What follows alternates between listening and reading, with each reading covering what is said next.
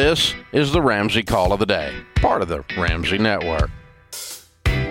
Joining me today is Ramsey personality, Dr. John Deloney. Curtis is with us in Sioux Falls, South Dakota. Hi, Curtis. Welcome to the Ramsey Show. Hi, Dave. Thank you for taking my call. Sure. How can we help? Little backstory.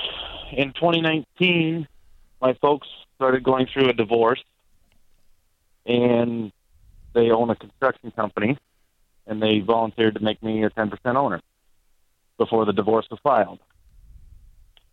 It's been a 2-year battle since then. We've turned the company around a lot, and we did a mediation yesterday. And I'm kind of torn on how to do some of the financing of the buyout. You're buying them out? My dad is buying my mom out, and I'm just kind of helping him along the way. Okay, you're helping him by advising him. Correct, yes. You're not co-signing for him? No, I can't, no. Okay, and so what is I don't know. Has the amount been determined? Yes. How much? $400,000. You guys have done well since 2019. We've done very well. In fact, how much cash is in the business? As of right now, because we were going into mediation, I kept the cash very low, and we updated a lot of machines. So we walked into mediation with under $10,000 in cash. Well, that worked real good for the mediation, but it doesn't work real good for the buyout. No, but I'm exactly where I was 2 years ago financially. Okay, so what kind of profit will this place generate in the next 12 months? I'm contracted for roughly $800,000. Profit. In that range. Profit. We'll pay her off in 12 months. Right. I've also got other outstanding debts from machine purchases in the last. Are they short-term debts? 5-year. We'll pay her off in the next 12 months. Okay. You have $800,000. You need $400,000. Right. So, what am I missing? Yeah, what are we missing, man? It seems fairly obvious.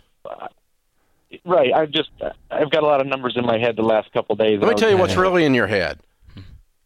What? All of you are pissed off at her and don't want to give her the money. Oh, I have no problem giving her the money. Your dad does. I know what.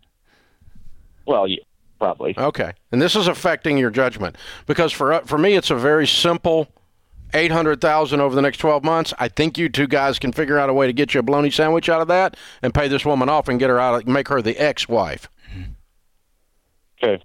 Give her her money now. And then you go deal with your machinery and get your other debts cleaned up as soon as you can. This is a priority for a lot of reasons. It's going to set you guys emotionally, relationally free to go do business again, because having a bulldozer payment is way different than having an ex-wife payment. Exactly. They're kind of similar, but they're very similar. Yeah. But he's going to let you say it first. But backhoe, but yeah. There's a crane. I don't know. But there's something about that is as simple as math gets. Yeah, there's an emotional blocker is what it is. Big time. Yeah. So you make it a priority like you wanted to do it. Yeah. And if you walk in and show up any banker on earth, hey, I've got $800,000 of contracts here. I need to make well, you could just pay her out of cash flow. She can't do anything in the next 6 months anyway. So just pay her out of cash flow. Just pay her. I mean, if she gets her money inside 12 months, that's going to work in the mediation, believe me. For wrapping up a divorce that's already 18 months in. Yeah, that tells me that's contentious and dramatic. Yeah, and a lot of moving parts. So walk me through, Dave, real quick. What would not go into cash at a mediation? Is that like some kind of move? I don't get the chess move. Well, he's trying to prove he was broke in order to make the business worth less, so that she only got a valuation of $800,000. Pay your mom and move on, dude. Congratulations now, being right? cash poor does not also mean equal broke. They look at net worth. They look at cash flow. You don't value a business based on the number of dozers and lack of cash. You value a business based on its income that it creates, and that's what the valuation comes from. And it sounds like this was dramatically undervalued. So I would have, I would have rather flipped that over and been able to walk out yesterday like this. Yeah, had $500,000 in the account and paid her $500,000 instead of $400,000 and lost a little bit of the mediation. But there's a lot going on in this story that you and I are not hearing. That's true. I can promise you, there's a lot of stuff here. It's amazing how our judgment gets clouded. Full-on reality show for the last 24 months.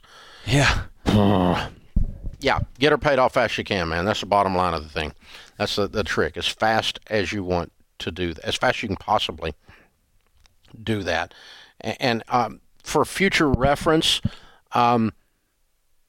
be careful when you implement a short-term strategy that has negative long-term effects but feels good in the moment, where you tried to make the company worth less because you bled it out of the cash and bought all this equipment. Now you put the company deeply in debt. So in the short term, you fix the problem with your mom's mediation and your dad's mediation, but on the long term, you put your company deeply in debt and you cause long-term problems for a short-term issue.